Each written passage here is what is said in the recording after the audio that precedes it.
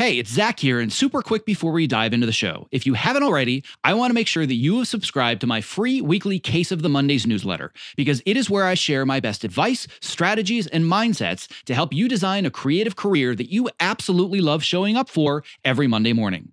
When you sign up, I'll even send you a bonus 5-day email course to help you clarify and prioritize the next small steps in your unique path to success. To sign up, just visit optimizeyourself.me/newsletter. All right, on to today's episode.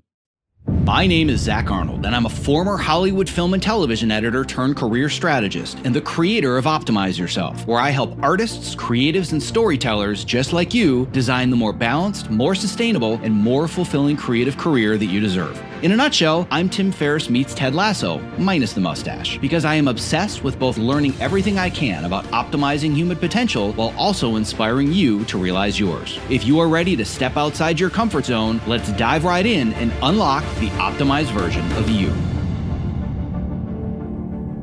Hello, and welcome to the Optimize Yourself podcast, where I share honest and candid conversations with best-selling authors, world-class athletes, Hollywood legends, elite experts in a variety of fields, as well as everyday people that are achieving extraordinary things. It means the world to me that with all the podcast choices out there, you have chosen to invest your valuable time, energy, and attention with me. Now, before we get started, don't forget to visit optimizeyourself.me/podcast so you can subscribe, leave a review, and so you can also download your unique customized podcast playlist, where I'm going to send you the 5 best expert interviews from our archives to help you achieve your specific goals. So on that note, without further ado, let's get right to today's guest. Whether you do intense creative work every single day, or you do intense athletic training, or if you happen to do both like me, the most overlooked aspect of life is often recovery. If you don't recover, you can't train harder. If you don't recover, you can't focus or solve difficult creative problems, especially if you're dealing with tight deadlines. And if you don't recover, you will eventually burn out. But thanks to the Oura Ring, recovery is now as measurable as your weight, your height, or even your daily step count. My guest today is Chuck Hazard. He is an entrepreneur and an expert when it comes to wearable technology and biohacking, and he is currently the vice president of sales at a company called Oura, which is based in Finland, but it has now taken the United States by storm with its device, the Oura Ring. Now, if you're not familiar with the Oura Ring, it's probably because you would never recognize that somebody else is even wearing one, and by the way, that's part of its brilliance. Now, it's easy to spot Apple Watches or Fitbits or the countless other trackers that people wear today, but the Oura Ring is as inconspicuous as it comes because it essentially looks like a very simple wedding band. That's right, you just wear it on your finger. But despite its design simplicity, there is no question that it is the best sleep tracker on the market today. If you have any interest in measuring and improving the quality of your sleep at a level that's so detailed that your doctor would be envious, and by the way, this is a medical grade device, then you need to listen to this interview. Chuck and I take a deep dive into the sleep quantification rabbit hole, and we discuss the many kinds of medical grade measurements that the Oura Ring takes while you're sleeping, including your resting heart rate, your heart rate variability, your respiration rate, your body temperature, and more. But more importantly, we talk about how all of this data is only meaningful if you know how to interpret it and then modify your daily behaviors so you are ultimately better rested and you have recovered enough to take on whatever today's challenge might be. Okay, without further ado, my interview with biohacking expert Chuck Hazard. I'm here today with Chuck Hazard, who is the VP of Sales at Oura. He's also an avid trail runner, and he's the creator of the Human Optimization Project. So it's probably no mystery why I'm having you on the Optimize Yourself podcast. So Chuck, it is a pleasure to have you here today. It's great to be here, Zach. Thank you.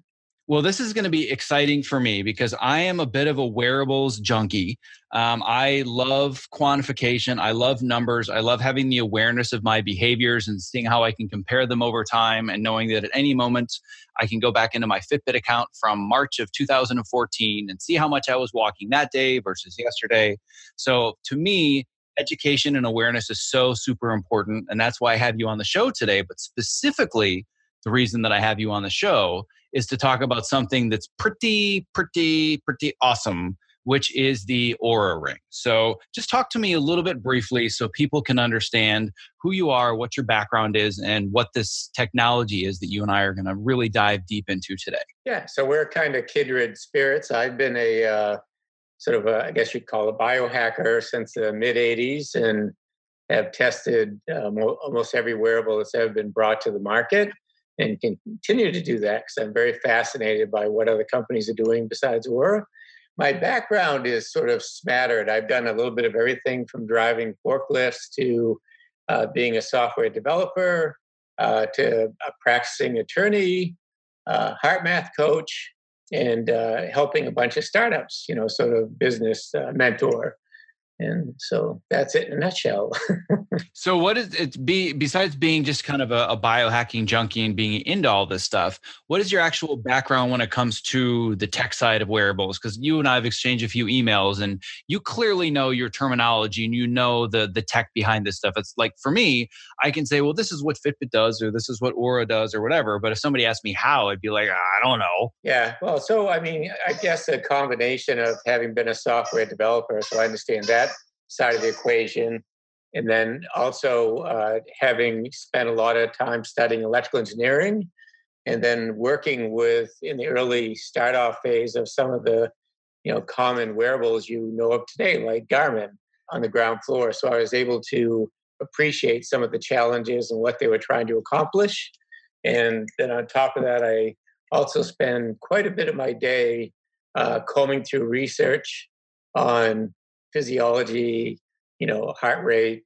variability, sleep, all kinds of different things. So, and again, as a tester of, a lot of different wearables that I swap out, every week, I have a good understanding of what people are trying to accomplish in general. Well, what I want to do is really dive into some of the terminology so people understand what the Oura Ring specifically does. And am I saying it right? Is it Oura or Aura or like what's the here in the U.S.? I mean, I probably be slapped by some of my peers at the company. I call it Oura. I think the pronunciation varies if you're Finnish versus the U.S. Mm-hmm. So I can't say for sure. Even after working with them since November 2016, it's still a challenge. Well, and I'm glad you brought that up actually, because I wanted to make sure that people listening understood that this is actually a product that was developed and is headquartered in Finland, which is, I think the reason I bring that up is because I've actually had a couple of other podcasts for other products that didn't originate in the US, one of them being the Human Charger, which I'm a big fan as well. Yeah, and I can tell you a little bit about that too. But yeah, it's interesting. There must be something in the water. Right? That's what I was thinking. Like, what is with these Finnish people coming up with all these really amazing wearables? Like what's So the university where our headquarters are in, I think it's pronounced Oulu, is really, really strong in physiology degrees. And so a lot of people don't realize this, but just in, the sort of the central northern part of Finland, you've got, Polar was started there, Bedit, EMFit QS, which is another bed-based system. The Human Charger was created by one of the top scientists at Polar for many years. His peer at Polar works for Oura now.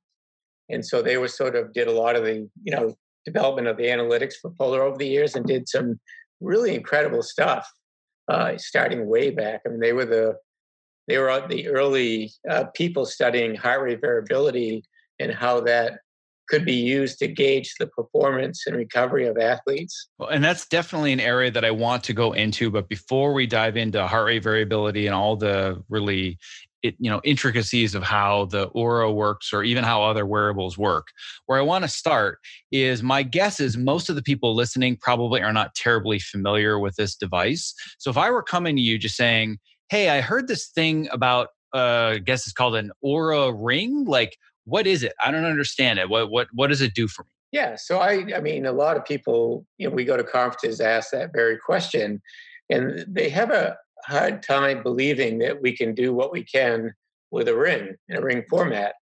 But what I usually tell them in a nutshell, I mean, most wearables are trying to measure things off the top of your wrist. It's convenient. Piece parts to build the things are fairly cheap, off the shelf products, but it's not a good place to measure anything.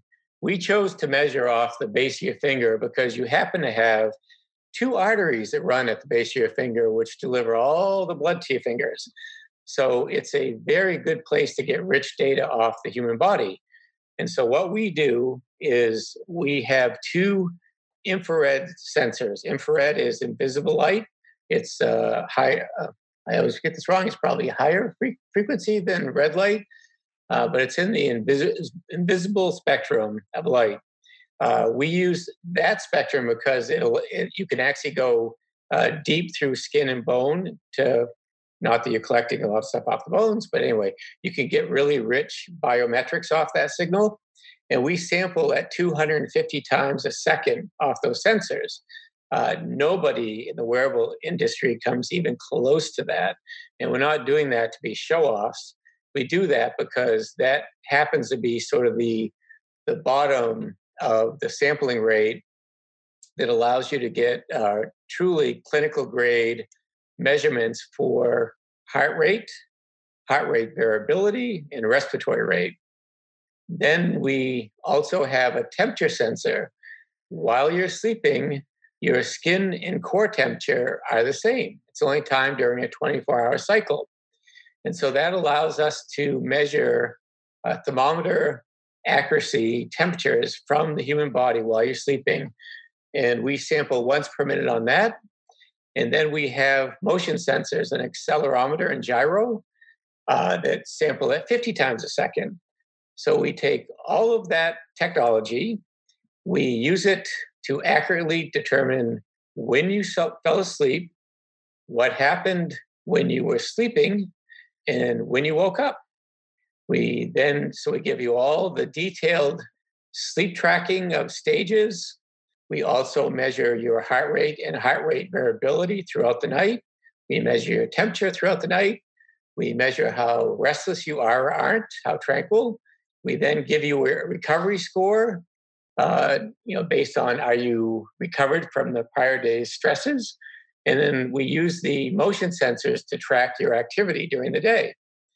Now, the other thing we do, a little different than most 99.9% of the wearables, and some of them, we'll get there eventually, is we create a single score for three areas that I just briefly went over. So there's a score 0 to 100 for sleep. There's one for recovery, we call readiness, and another one for activity. And so if you're not really into all the gory details of what we're tracking, if you just look at those numbers, you can get a good sense of, did I sleep well? Did I recover well? Am I getting a good balance of activity during the day? And you can think of it as, so the circadian rhythm is, what you do during the day determines how well you'll sleep that night, and how well you sleep that night will determine how recovered you are and what you're capable of doing the next day. And it's like a circle, right? Well, I'm glad that you kind of broke this down, because that's exactly the direction that I wanted to go talking about the Ring, is these three different areas. And it doesn't seem that there's any disagreement amongst the entire wearables industry that you guys have blown everybody else out of the water when it comes to sleep tracking. I mean, I've done sleep tracking with multiple other wearables, and I've really spent the last 2 or 3 years trying to learn as much as I can about how to get better sleep, mostly because I do very intense creative work for long hours. And I found that if I wasn't taking care of my sleep, I couldn't generate ideas, and I was dealing with brain fog, and sleep really was the one thing that I had to focus on. So I'm pretty familiar with how the Fitbit does it and the different sleep stages. But it wasn't until I put on the Oura Ring and slept with it for a few nights that I said, oh my God, there's so much more data that's available to help me understand my sleep patterns. I thought I was sleeping pretty well. And then I put this thing on. I'm like, whoa, I've got a lot of work to do here. So let's just start kind of at the fundamental first stage. And you'd kind of broken down some of the different areas. But it's using the accelerometer to track the different stages of sleep as far as if I'm moving too much, or how does that work? Because with other wearables, if you're using your iPhone and the Sleep Cycle app or the Fitbit, it's mostly based on it's the bed moving and is there movement. So how do you guys track how restless or not restless I am? Well, let me start out with there's sort of two components of everything that has to do with sleep from the Ring standpoint. So the first thing is identifying if somebody is actually in bed and is committed to falling asleep. And so what we use for that part of it is the motion sensors in temperature. Okay, because we can already see, one, if you're not moving a lot and your temperature is starting to trend in the direction of somebody that's actually going to sleep, we can figure out very accurately when you fell asleep. I don't know exactly how Fitbit and other people do that. They might use motion sensors only. They may be looking at heart rate, but heart rate could be a little dangerous because even if you're just sitting, your heart rate can get pretty low depending on the person. Well, and there have been times too, not to interrupt you, but there were many times where my Fitbit said that I went to sleep at 8:30 at night, but that's just when I took an hour to watch some TV before I went to bed. So it would almost say like I had a nap from 8:30 to 9:30 and then I went to bed at 10. I'm like, it's not really terribly accurate. But I've never had that problem with the Oura Ring. Yeah, is a small subset of people who they're they could be reading in bed or watching a movie on the couch, and their heart rates their temperature is already starting to change. So, but these are like outliers. But we do have some users that have reported it saying they went to sleep when they really weren't asleep, and we're continually work to refine our algorithms to capture the outliers. And it's a challenge because when you're designing a wearable, you can think of it as a bell curve. You're trying to design for sort of the sweet spot of the bell curve, and you're always going to have outliers on both sides, and it's not always possible to capture all those outliers. One of the things that I really want to make sure that I'm emphasizing is having tracked my sleep for years. This really picks up, like you said, almost to the minute when I'm actually in bed. So that's been a huge differentiator for me because I think one of the false assumptions that I was working under is the amount of total bedtime versus total sleep time.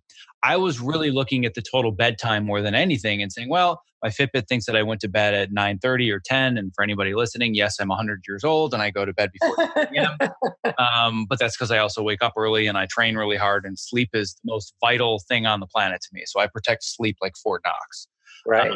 But I was going under the assumption that, I'm getting over 7 hours of sleep every single night, and that's great. And then all of a sudden I started to see the total sleep time versus bedtime. I was like, whoa, this is way different than I thought. And I had to start making changes to my evening routine, my habits. And that was a big shift for me. So talk a little bit about what is sleep time versus bedtime. Yeah, well, sleep time is what it means is if somebody, you could have the motion sensor being activated, right?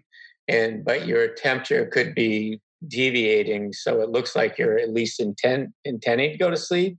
And likewise, in the morning, you're moving around enough that we can tell you're awake, but you actually haven't gotten out of bed.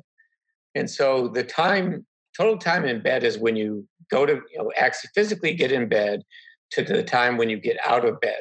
Sleep time is when we determine you have actually fallen asleep. And part of that we show in the app and on the cloud is sleep latency, which is the time between when you physically went to bed and when you fell asleep. So that's the difference basically, is total time physically in bed versus time asleep while you're in bed. Yeah. And to me, that really was a huge wake-up call for me, where I was counting so much on just this generalized number of, you've been in bed for this long, and I would get the little green star every day and feel good about myself. But then you guys really made me realize I suck at sleep, which is good. That's why I got it. Right. Because the other thing you see, a lot of people think because they're in bed a long time, but they still feel like crap. Then they get something like the Oura Ring that can track sleep accurately, or they go to a sleep study, and it becomes very apparent that they're one of these people that they just like wake up all the time during the night because they're stressed or whatever, and they just aren't sleeping well. They're getting just like little pockets of sleep throughout the night, but they're never getting deep sleep. Yeah, and I was the kind of person that would wake up and I wouldn't remember being awake at all during the night. So I would fall asleep at around 9:30 or 10, wake up at maybe 5:30, 6:30 in the morning, be like, you know what? I don't remember waking up. Therefore, I must have had a good night of sleep. But then it takes me 2 or 3 hours just to get going. And I'm like, but I got a full night of sleep, and I couldn't really understand why. But what I loved about this, and I'm going to just basically read this right off of the app, because I really thought that when I got the Fitbit Blaze and it actually broke down the sleep stages, I was like, wow, that's pretty awesome. But then I got this and I realized that is like light years behind what you guys have. So when I read down the list in the app of all the things I get from a single night of sleep, it's total bedtime, it's total sleep time, there's efficiency, there's also tranquility, which is the number of times that I wake up or don't wake up. Then you break it down versus REM sleep and deep sleep to the minute. And there's also latency, which you talked about already, which is how long it takes me to fall asleep, but then also timing, because you can have, and you can explain this in further detail, but from what I've learned about sleep is that you can pretty much have the same environment and the same behaviors. But if you're usually going to sleep between 10 and 6, and now all of a sudden you go to sleep between 1 and 9, that's going to change your circadian rhythm. And that's what I'm assuming that the timing function is. Well, yeah. So for most people, no matter, and we can talk about circadian or chronotypes and circadian rhythms, but the timing has to do with people, unless you're a shift worker, the midpoint of your sleep should be between midnight and 2 a.m. And that's what the timing is about. The other thing you mentioned, efficiency, is of the time you were sleeping, how much of it were you actually asleep? So that's sort of another spin on how tranquil your sleep was. Well, and another question that I have along those lines, and we don't have to go, deep into the science or the biology of this, but just for me personally, just knowing that I have an expert on the call with me, I'm having a hard time still getting enough deep sleep. REM sleep, I knock it out of the park. But deep sleep, I'm still not getting quite enough. So what is the difference between those two for those that might not know? And what could I be doing to get more deep sleep? Right. So from a scientific standpoint, and this is a little different than marketing by wearables, and is they really categorize sleep as REM sleep and then non-REM sleep. The non-REM has been further divided into deep and light sleep. Deep sleep is defined as any non-REM sleep that has at least 20% of shortwave sleep. And so you could take that and say, well, maybe all of light sleep potentially has some shortwave sleep. So one thing I tell people is don't get too caught up in how much deep sleep you have. We're still learning a lot about, what happens to the human body while we sleep.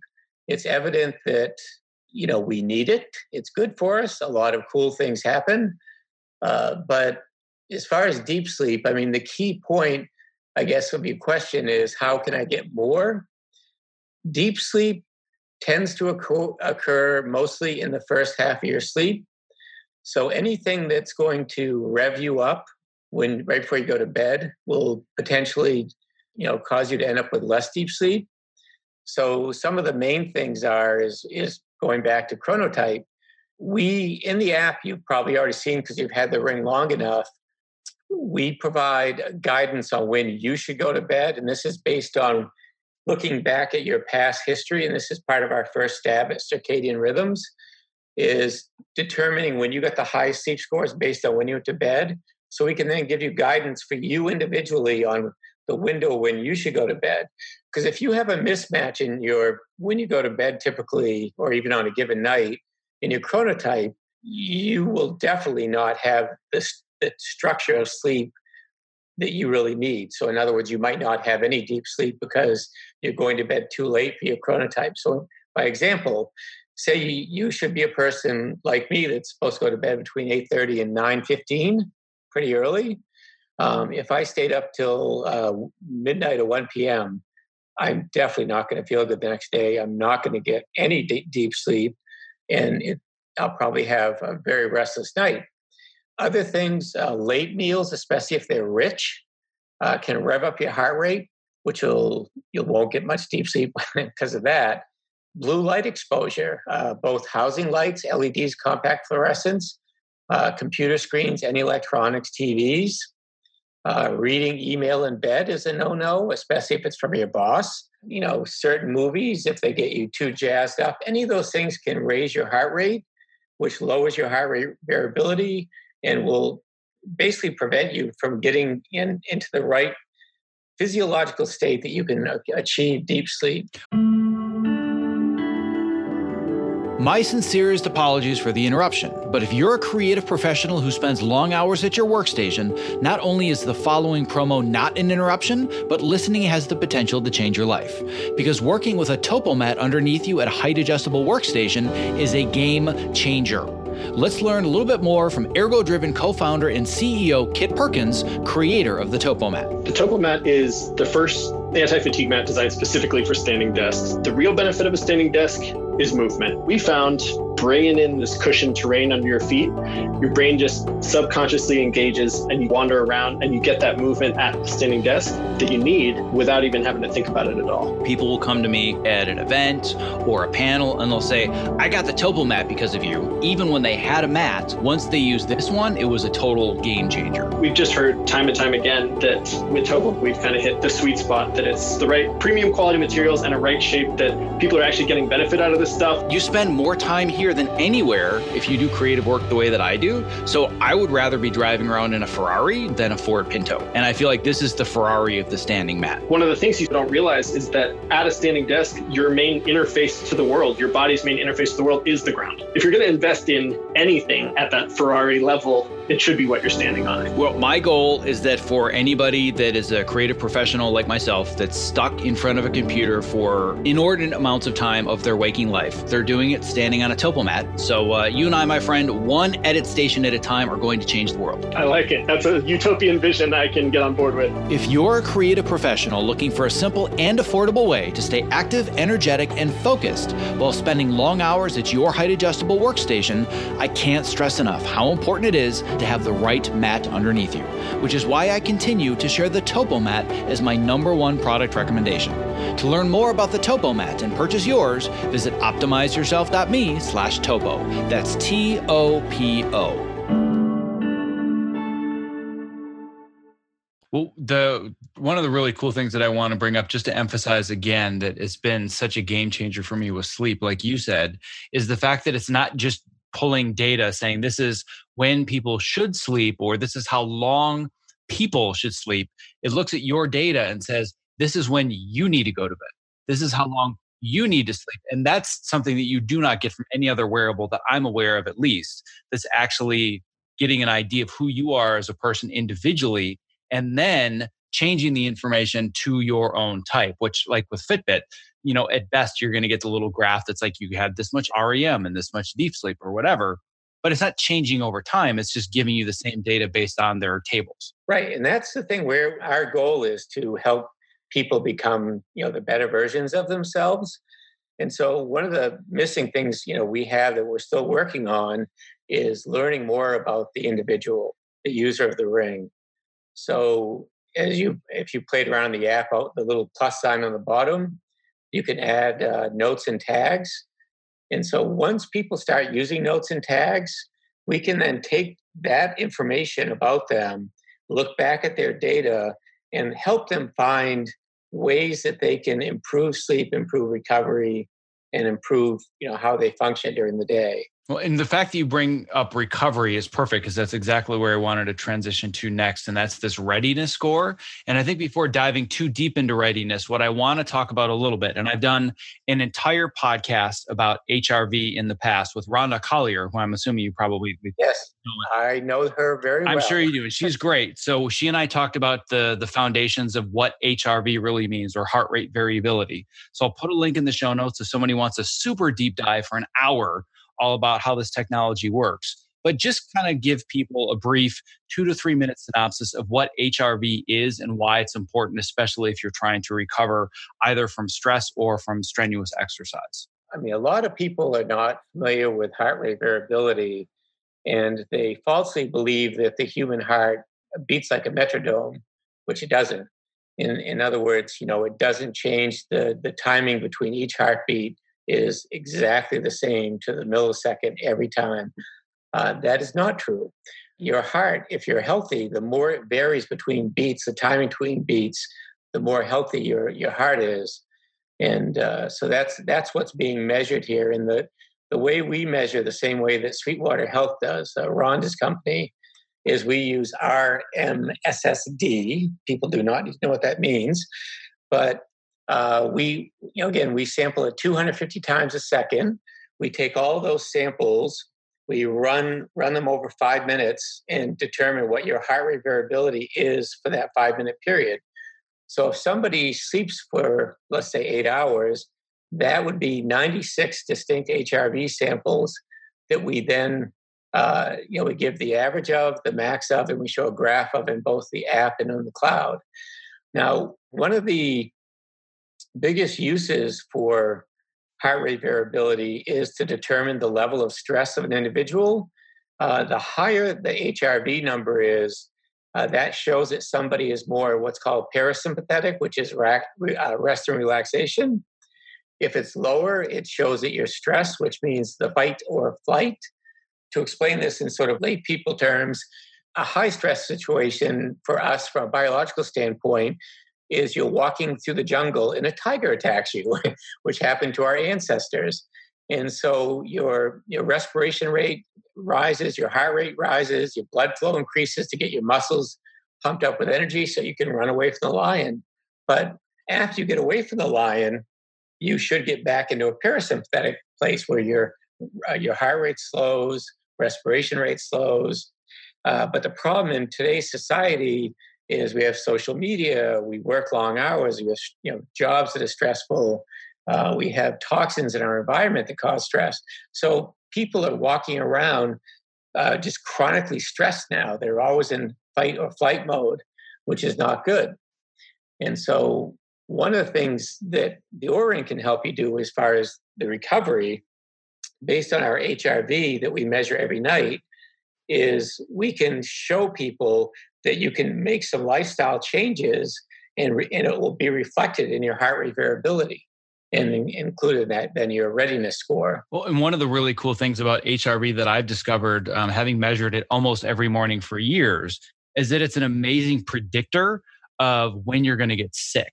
So I've actually known before I'm getting sick, just because of my HRV, like, whoa, my HRV dropped 35 points. That's weird because I feel fine. And then 12 hours or 24 hours later, I come down with a cold. And I'm like, okay, that's just creepy because my body knows before I do. Yes, and I've seen this personally in a lot of employees and users of the Oura Ring, because we also have the temperature sensor. I've seen my temperature rising in the app, get yellow, like 2 or 3 days before I've come down with like the flu. Well, and just to exhibit this specific week, I traveled on Monday and Tuesday. I did like this quick 24-hour round trip flight from the West Coast to the East Coast. And when I landed, I'm like, oh, I don't feel too bad. And then on Wednesday, I felt pretty good, but my heart rate had basically dropped in half. So if I'm looking at this week's scores, so from Saturday to Tuesday, it was 84, 83, 84, 80. So I'm pretty consistently in the low to mid 80s with my HRV, which isn't perfect, but it's fairly good from my understanding. And then on Wednesday, it's 49. And then I woke up on Thursday, which is yesterday because we're recording this on a Friday. So I woke up on Thursday morning and I thought I had been hit by a truck. And I could barely function all day long. I couldn't write. I couldn't get any work done. I think I got like 2,000 or 3,000 steps. I basically felt like I had the 24-hour flu. And then I woke up this morning with a 73. I'm like, oh, I feel pretty good again. But the point being, the HRV knew it was coming before I did. So when I saw that, I'm like, oh, something's coming on, which to me is just really cool that I can do that. So one thing that I want to ask about HRV is because I've been doing it for, I think it's been at least 4 years. I've always done it the way that Rhonda recommends, where you wake up and it's the first thing you do in the morning before you're really active at all. But from my understanding, I was just getting 1 5-minute sample. And the numbers that I was getting were different than the ones I was getting with the Oura. So you're saying you're doing that sample continuously the entire night. Right. And one of the reasons for doing it at night is that you remove any of the confounding variables. So when you take, and I've taken samples. I think crashed Sweetwater Health servers because I wore a chest strap for several days, just dumping data into their server. But when you take even if you do it, you wake up, you roll over, grab the heart strap or some other gizmo, take the measurement. The kids are already awake, so you hear them, you hear pots clanging, dog whining to go out, you're starting to think about work. Or in my case, I can consciously or subconsciously, I want a high score. I'll drive my HRV higher because I'm thinking about it and I want it so badly, I subconsciously change my breathing and achieve a higher score than I might have otherwise. So taking the morning, if you're trending it you take it the same time of day over time, the trends could be interesting.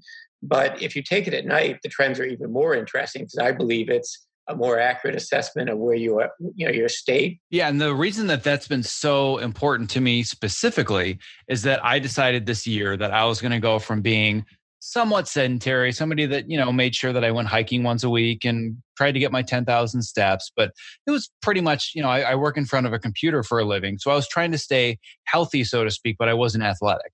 And then at the beginning of this year, I said, you know what? I want to do something stupid. I want to train for American Ninja Warrior. There you go. Just short of 40 years old, got 2 kids, got a full-time job. You know what? I'm going to become an American Ninja Warrior. And it was a dramatic shift in my lifestyle and the volume of activity that I was doing, the intensity levels of the activity that I was doing. And I got to the point over, I don't know, probably the first 4 to 5 months where I was just completely overtraining and I really wasn't able to monitor myself very well. And I have a very type A personality and push through things as much as I can. And measuring my HRV once in the morning just wasn't cutting it because it would be, my HRV's in the 60s. All right, well, if it's in the 60s, I can probably still push today. But once I started getting my readiness score in the Oura Ring, that was a game changer because there are just so many different levels of readiness. So talk to me a little bit, not just about HRV, but the whole readiness section of the tracking app, because this has really helped me understand how to modify my training volume to my body and my abilities. Yeah. So the way we kind of look at the readiness score as the one number of are you recovered or not is sort of akin to the charge on your mobile phone. So if your cell phone it only has like a 50% battery charge and you have no time to charge it before you're heading out to a meeting and you're going to be at meetings all day, you're not going to feel too good about that because if you rely on it, it's going to be dead by lunchtime. And so it's similar with the human body. So it's a very comprehensive number. So instead of just looking at heart rate variability, for instance, so what makes up the readiness score is we look at how restorative your sleep was, and which is huge because that's when you recover. So that goes into the calculation. We look at your lowest resting heart rate, not only how low it got versus prior days and trends, but also the timing during the night. So if your lowest resting heart rate happens in the second half of your sleep, that's evidence you're revved up by one of the many things I mentioned earlier, late meal, late exercise, blue screen, whatever, alcohol. So you want to have your lowest resting heart rate should be in the beginning of the night, because if you are revved up, you're not going to get as much deep sleep. We also look at heart rate variability. We look at your temperature. Is it deviating beyond a certain amount? If it is, you could either be overtrained or sick or coming down with something. And, we look at some other things too, but those are sort of the big things that go into that number. Well, one of the biggest struggles that I've had with my training that was just, it wasn't something I ever thought was going to be a problem in my life was because I train so much, I'm always hot, always.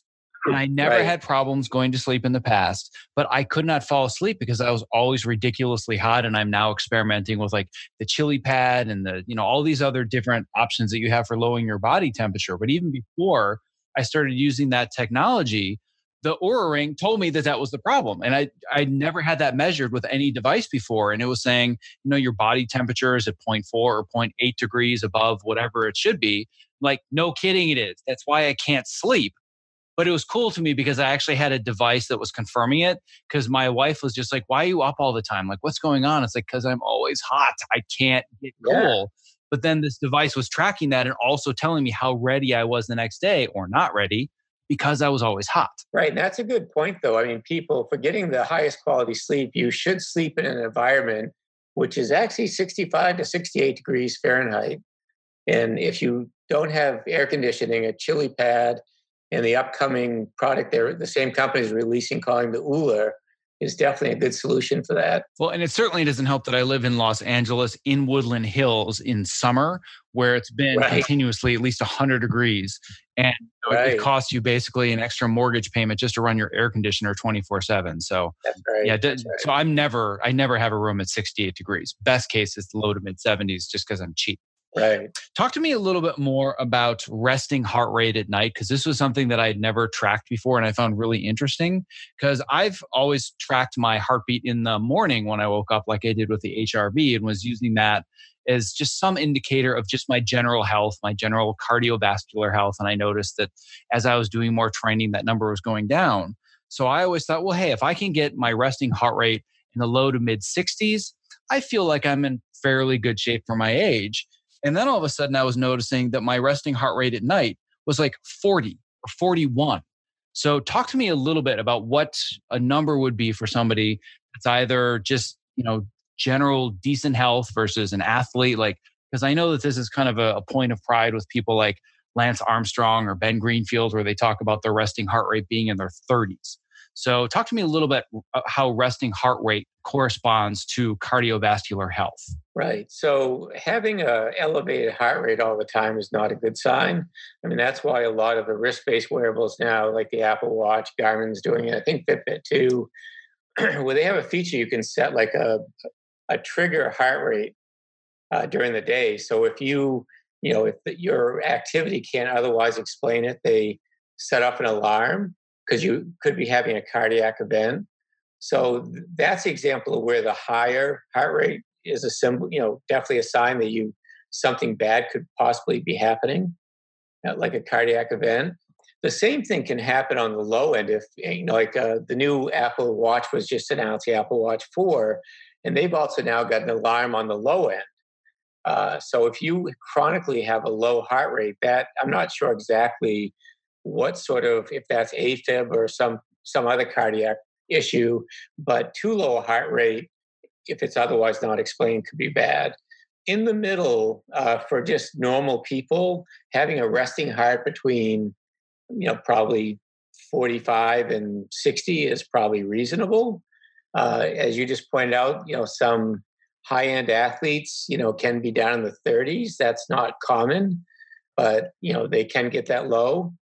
I'm a fairly active endurance runner, and I think on average, I usually don't get much lower than 45 or 46. Well, speaking of endurance running and activity, that's where I want to transition to next. Because when it comes to sleep and readiness, I knew the basics of most of that information. And I knew that the Oura Ring was basically going to take me to the next level beyond what a Fitbit does or what HRV measurement might do with an HRV app. But when it comes to activity in the Oura Ring, I'm still a little, not necessarily confused, but I'm of the mindset where I wear something on my wrist, it tracks my steps. And I'm OCD enough that I've actually walked for half an hour and counted every single step and looked at my Fitbit and said, how accurate is this? Because I've also put my cell phone in my pocket, and I've done the same thing and realized that, putting a phone in your pocket, not terribly accurate when it comes to step tracking. On the wrist, it was really, really close. The problem with the wrist is that I have a tendency to be very animated when I speak. So whenever I do public speaking or I'm recording a video, my step count shoots through the roof. And then I sent you an email just saying, listen, I've compared the step count on the Ring compared to the step count on my Fitbit, and they were pretty different. So talk to me a little bit about how you're doing step tracking and activity tracking. Right. So first, one thing right off the top is we do not allow people to calibrate motion sensors. So if you're looking at step counts, like just normal walking, that's where, like with a Fitbit, you're able to calibrate it over time. Garmin does the same thing. We aren't really measuring steps in the traditional way that most wearables do. We are using the same kinds of motion sensors, but what we do to sort of calibrate the motion sensors is we actually used high-speed cameras and these carbon exchange devices people wear, like a mask people wear, and we try and figure out how many metabolic equivalents somebody burns while they're moving, just all kinds of movement. And walking is one of those. And so we're more interested in tracking how many metabolic equivalents or calories you're burning over time during the day. And I believe we're doing that is better than anybody. But when it comes to steps, I mean, there's a sort of a discrepancy. We show steps because Fitbit sort of dictated everybody needs to show steps. I wish we didn't have to do that. I think people would do better off by just focusing on, are they active or not, and how active are they? And that's something we show in the app. Does that make sense? It does. So then basically you're saying that you have the step count just because everybody kind of expects it. But if I were to go out and walk 1,000 steps and come back, it might not say exactly 1,000 steps. But on the flip side, for example, when I'm podcasting right now, I'm standing up, my hands are flailing all over the place. I'm very energetic. I'm going to have 0.0 steps over the hour. You're saying that it might give me like an extra 2,000 or 3,000 steps because it's the equivalent of what I would burn if I walked 2,000 or 3,000 steps. Is that about right? That certainly could happen if you wave your arms enough it could be mistaken as walking. So you could get steps from there. We try to rule out certain common type motions so they're not counted as steps. But certainly, in some wearables are better at this than others. There are other things that can increase steps.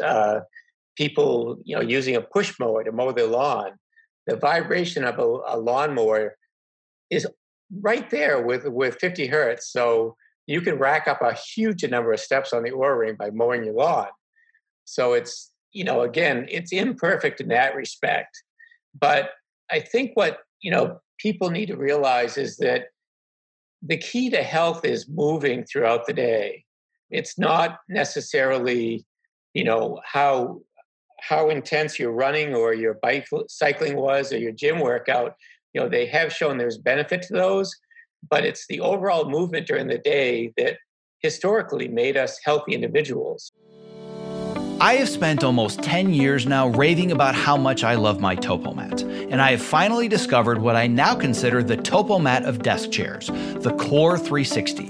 The Core 360, spelled QOR, is designed to keep me constantly moving while seated in an upright and balanced position. To learn more about how it works, let's hear from Core 360 founder Dr. Turner Osler about why he created the Core 360 active sitting chair. When you sit badly for many hours a day, and that's really what the problem is. It's very hard to make yourself get up and do jumping jacks every half hour. But if you just swap to a chair that requires you to be muscularly engaged in order not to fall off, it's an easy bar to clear. For the procrastinators out there who hear all of the statistics and know how bad sitting is and it's the new smoking, and they're thinking, that's something I'll worry about in a few decades, you're going to feel the effects of having more energy at 2 o'clock in the afternoon or 4 o'clock in the afternoon that day. And that's the whole point. Your core muscles will be stronger. You'll have less back pain. All of this will make you more available for the rest of the pursuits of your life, your kids, your hobbies, your whatever. For those of us who need to practically live in front of computers to do our best creative work,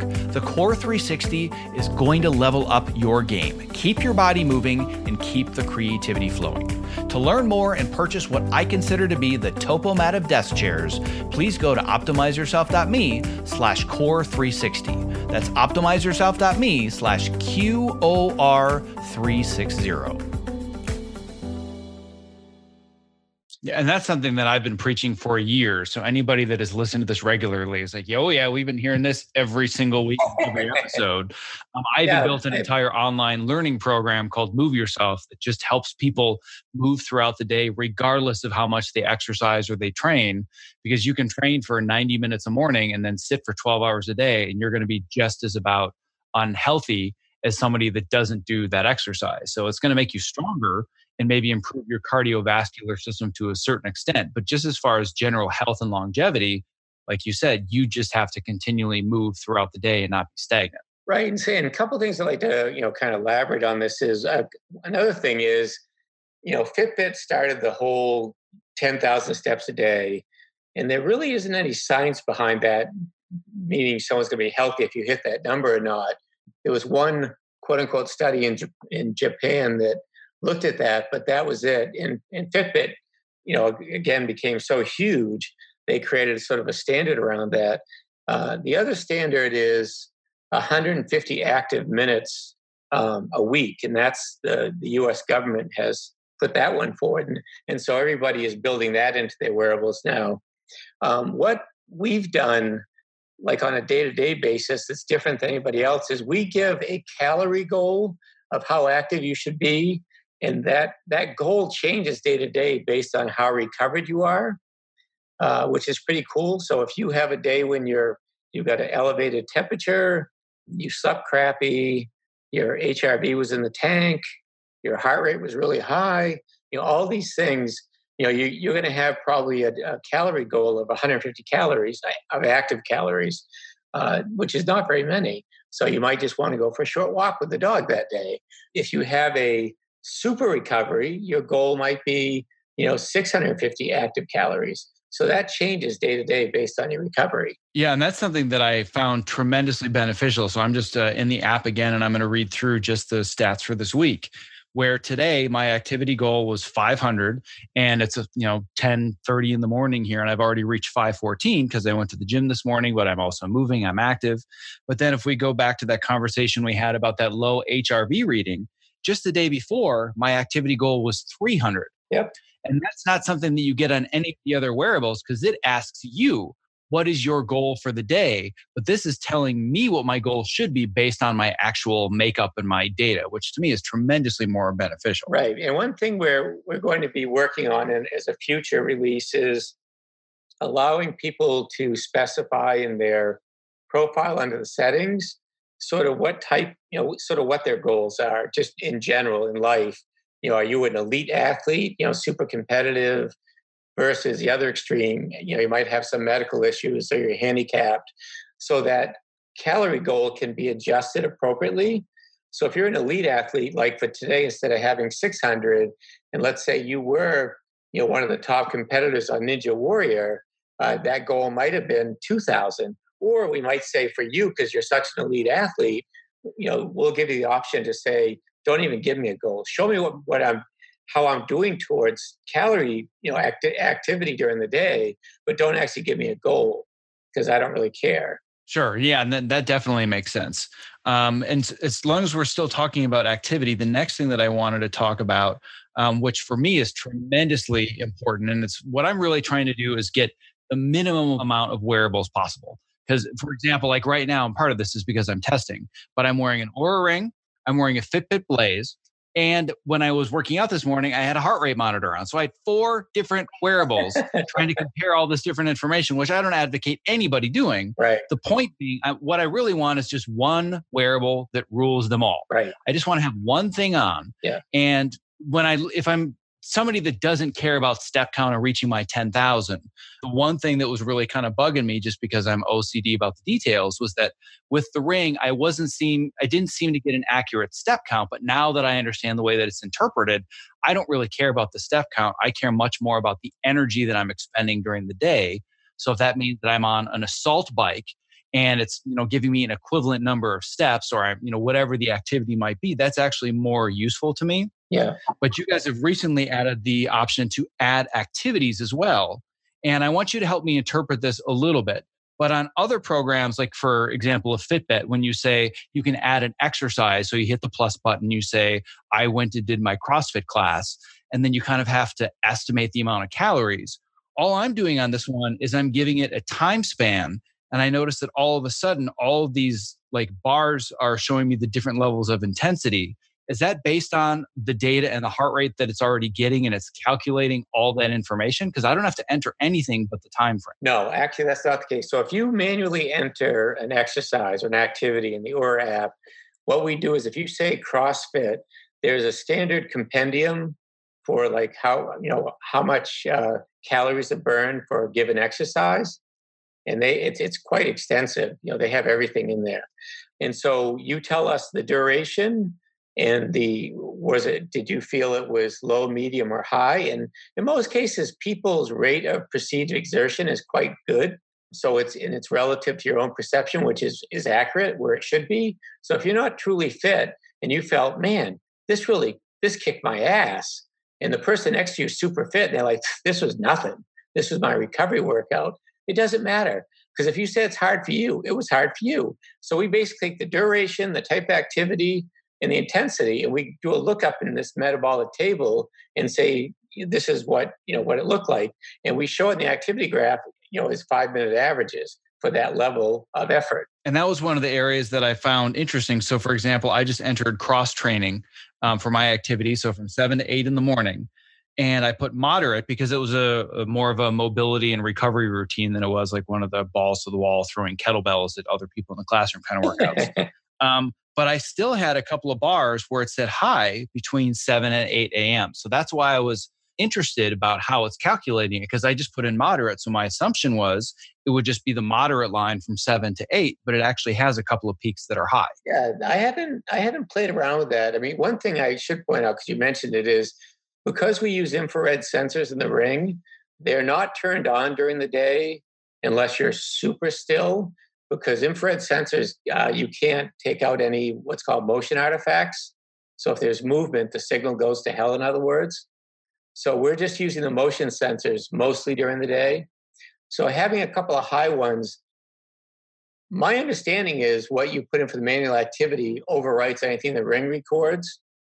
But I may not be understanding that correctly, and I can certainly check into that and let you know. But so I guess then my other follow-up question to that is, even though it's measuring the level of intensity, if I'm saying moderate for 60 minutes, let's say that 40 minutes of that was really light recovery, and then 20 minutes of it was a bunch of Tabatas on the assault bike or doing sprints or whatever, it's still going to say it was 60 minutes of moderate, not 40 minutes of light and 40 minutes of high, correct? That would be my understanding. I mean, to get that effect, you would have to specify your workout in 2 segments, right? Which is what some people do. The other thing people can do, and I should mention it here, and I think I mentioned this to you already, is if somebody still wants to use a wrist-based wearable or some other wearable to track their workouts, we now support on the iOS side the ability to import automatically workouts from Apple Health. And so if you have a wearable like Fitbit doesn't talk to Apple Health, but there are certain workarounds for wearables like that. But like a lot of other ones like the Garmin's can actually export an actual workout to Apple Health. So if you have a Garmin watch, and that's what I have, I sync it to Garmin Connect. I send it to Strava because I'm a runner, and that's where all the runners are. I then sync Strava with Apple Health, and then Apple Health then pulls it into the Oura app. So even though the ring's on my body while I'm running, it's actually overwriting that with the data it pulls from Garmin, which what they send over is the start and end time, the type of activity, in my case, running, and then how many calories I burned as they calculated off the Garmin watch. Right. And that was if, we're going to look at one stat above all that is going to be the most interesting or compelling to me when it comes to activity, it's going to be number of calories burned. Right. So the question that I have, let's say, and this isn't really hypothetical, this is what I was doing 2 hours ago. Let's say I'm wearing my Oura Ring, I'm wearing a Fitbit Blaze, and I'm wearing a polar heart rate monitor, and I'm tracking it. I use the app iCardio. I know that there are lots of different apps, but I use iCardio from FitDigits. So of those 3, if I'm doing a heavy, intense CrossFit exercise or whatever kind of training I'm doing, which one of those is going to give me the most accurate number of calories burned? I don't even need intensity levels, but just for that 60-minute period, which do you feel is going to tell me this is as close as you're going to get to the amount of energy you actually burn during that workout? I would guess if you're moving in different planes, probably the chest strap. And the reason for that, if you're collecting the heart rate, depending how they do it, it would just purely be the calories burned for that activity. And the reason I bring this up is, I'll give you an example for me. Garmin, let me compare it. So the way Oura works is, are you familiar with basal metabolic rate? Yes. Yeah, so we use the standard Schofield formula. So in the Oura Ring profile, you give us your age, your gender, your weight. And we use those to figure out, and we reset it at 4 a.m. local time every morning. We figure out what your basal metabolic rate is. And for your listeners, that's how many calories you would burn if you were like laying down all day long, not moving any at all. Now, we do it right off. And so we put that as your total burn for the day, and then your activity adds to that. Also, if there's any movement during the day, that we don't classify as actual activity, but it's sort of background movement, that gets added to the total. So if you're looking at the numbers and they don't match up, like your basic metabolic rate and your activity rate, if the total is higher, that's because of that background movement. Garmin, on the other hand, throughout the day, they sort of mix in your basic metabolic rate. So if I go for a run, a piece of my calorie burn is part of my BMR. So that comes into Oura. That artificially inflates my calorie burn for the day a slight amount because it's building in more of my basic metabolic rate, if that makes sense. It does, yeah. And I'm glad that you had brought up just kind of explaining what that was briefly, because I think that a lot of people will equate calorie burn with activity, but they don't realize that they burn I think for me, my BMR is probably about 1,800. So that means that if I did nothing, if I were motionless for 24 hours, I burn almost 2,000 calories. Right. And I think that people are just so hung up on, I have to move all day long. And if I need to burn all these extra calories in versus calories out, it's like you're doing a lot of the work just by being alive, just by breathing and pumping your blood. Like that's actually where most of your calorie expenditure comes in. Like, for example, it's only 11 o'clock in the morning and it's telling me that my burn for the day is already 2,550 calories. Right. And I'm assuming that that's based on the fact that I was sleeping for the first 7 hours. And then I did a relatively intense CrossFit workout from 7 to 8. And since then, I've either been coaching people where I'm standing and I'm very active and engaged, or I've been doing the podcast. So really, since I woke up at 6 in the morning, I've had 5 hours of relatively intense, moderate activity. Right. And that's the thing is, so that the most common background calories that we take account for are the amount of extra energy over your BMR you actually burn sitting. Believe it or not, you burn extra, like working at a computer, and also standing. Just standing upright burns more calories than your BMR, background BMR. So that's a lot of the stuff that doesn't show up as activity. Once you start walking around in a room, that starts getting counted as, movement activity, calorie. Right. Okay. So then for somebody that's super OCD like me that wants to have the best data possible, but with the most minimal amount of trackers and constantly having to stay up to date with this stuff, it seems like for all of my regular activity, the Ring is covering everything. Yep. And you're saying that if I really am super OCD about this, which I am, that I should still be wearing the heart rate strap if I'm doing intense exercise. Yeah, I mean, if you're really concerned right down to the fine detail of how much energy you're expending, absolutely. And especially if, people that are in the sort of the gym environment where they're using different cardio machines, lifting weights and stuff, there's no easy way the Ring can pick up all those activities, even close to accurate. But there is one consistent thing you can do when you're doing different things is heart rate. Right. So you're saying that the heart rate sensors that we have in the Oura Ring are not going to be the same heart rate sensors or data that we get from a chest strap. Well, chest strap doesn't use optical. It's a straight ECG, so it's electrical measurement. We're like extremely close to lab quality ECG. I mean, very close. The Ring's been validated off our optical infrared. But again, our optical infrared, if you're doing a gym workout, they are not going to be on at all because if there's any movement, they don't turn on. I got it. Okay. That was the piece of the puzzle that I couldn't figure out because it seemed like this thing was laboratory grade. But what you're saying is that the laboratory grade ECG is coming from the infrared, which really only happens when you're at rest and asleep. Right. But one thing we are coming out with, I'd like to mention too, is we're coming out with a new feature called on-demand heart rate. And so with that feature, we're still finalizing what it will look like in the app, but I've been testing it. You basically hit start and it will do a countdown. And you just, as long as you stay still, it'll turn on the infrared sensors and you do, maybe a mindfulness protocol or just some standard relaxation protocol or just a spot check after you worked out. And it will measure your heart rate and heart rate variability for that session. Then you hit stop and you're done. Oh, I like that. So that is pretty much the equivalent of putting on the chest strap for a short period of time. Yeah. So if you do, and that's one thing that, I would like to use it for. I mean, some of the watches do this. I know the new Apple Watch 4, which I just ordered so I can test it, that a lot of people after they run, a lot of the watches if you're still for like 3 minutes afterwards, they'll look at your recovery heart rate, which is actually a good indicator of how fit you are. So you could also do it with the Oura Ring. You go out for a run or do a workout in the gym, whatever the workout is.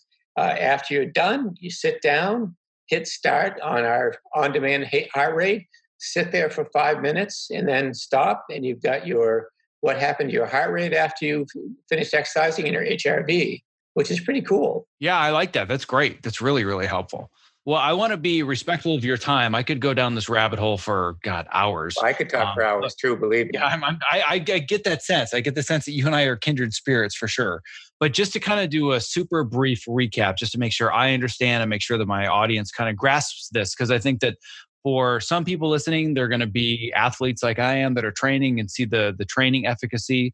But I think for most people, it's just going to be, oh, wow, this thing is going to give me much more accurate sleep data.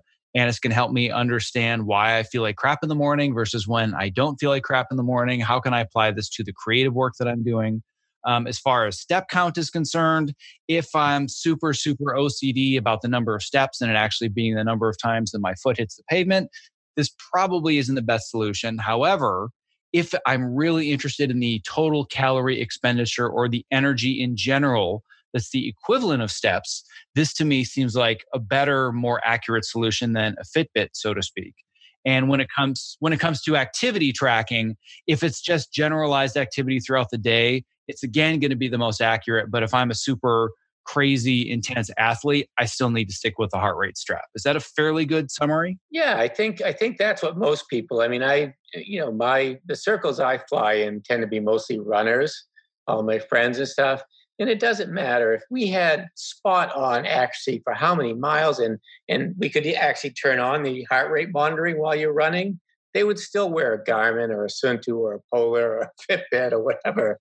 I mean, because they want the elevation gain and their splits and all that stuff.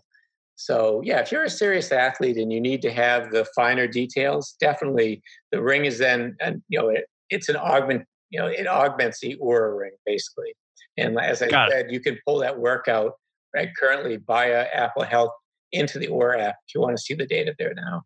Right. But the biggest component for me where this has been an absolute game changer is the recovery and the readiness, because that has changed my entire routine.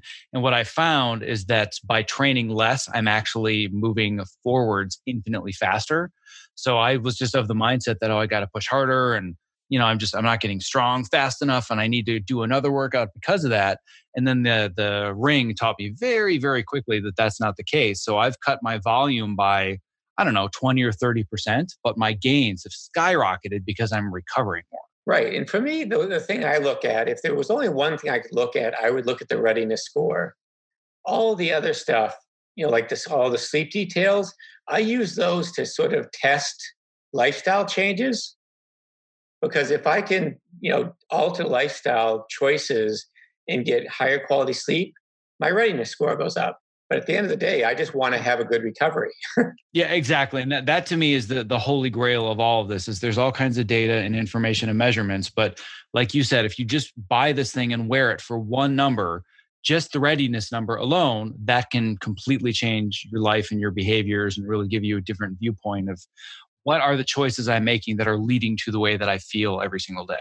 Well, I want to be very respectful of your time. And I want to thank you so much for coming on the show and just letting me geek out and be OCD about biohacking and tracking and quantification and all this cool stuff that I probably lost everybody at about minute 7. But for those that I didn't lose with all this stuff, I hope that they are really inspired to go to the next level to track this stuff. And before I let you go, I just want to make sure that people know where to find more information about the work you're doing, because you do stuff outside of Oura as well, and then where they can find one of these rings. Yeah, so I'll start with if you want to know anything about the Oura Ring, go to ouraring.com. That's OURA ring.com. For me, the best place to go to is just Chuck Hazzard. So that's Chuck as in Charlie. Hazzard is like the Dukes of, 2 Z's.com. Awesome. Well, I'm going to make sure to put links in the show notes to both of those. So anybody that finds the page, even if they don't listen to the show itself, they're going to have those links. But I'm tremendously grateful for the time you've given today and your expertise. And I very, very much appreciate it. So thank you so much. Yeah. And if anybody has any questions they send you, just send them my way and I'll do my best to answer them. I will definitely do that. Thank you so much. All right. Take care. Thank you so much for investing both your time and energy listening to today's show. If you were inspired by this conversation, don't forget to subscribe in your podcast app of choice, and most importantly, leave a review, because that helps move the show to the top of iTunes and get our message out there to those who need it the most. Simply visit optimizeyourself.me/subscribe to never miss another episode. Lastly, stay safe, healthy, sane, and most importantly, be well. One last thing before I lose you. If you haven't already, I want to make sure that you've subscribed to my free weekly Case of the Mondays newsletter, because it is where I share my best advice, strategies, and mindsets to help you design a creative career that you absolutely love showing up for every Monday morning. When you sign up, I'm even going to send you a bonus 5-day email course to help you clarify and prioritize the next small steps in your unique path to success. To sign up, just visit optimizeyourself.me/newsletter, and I will see you in your inbox.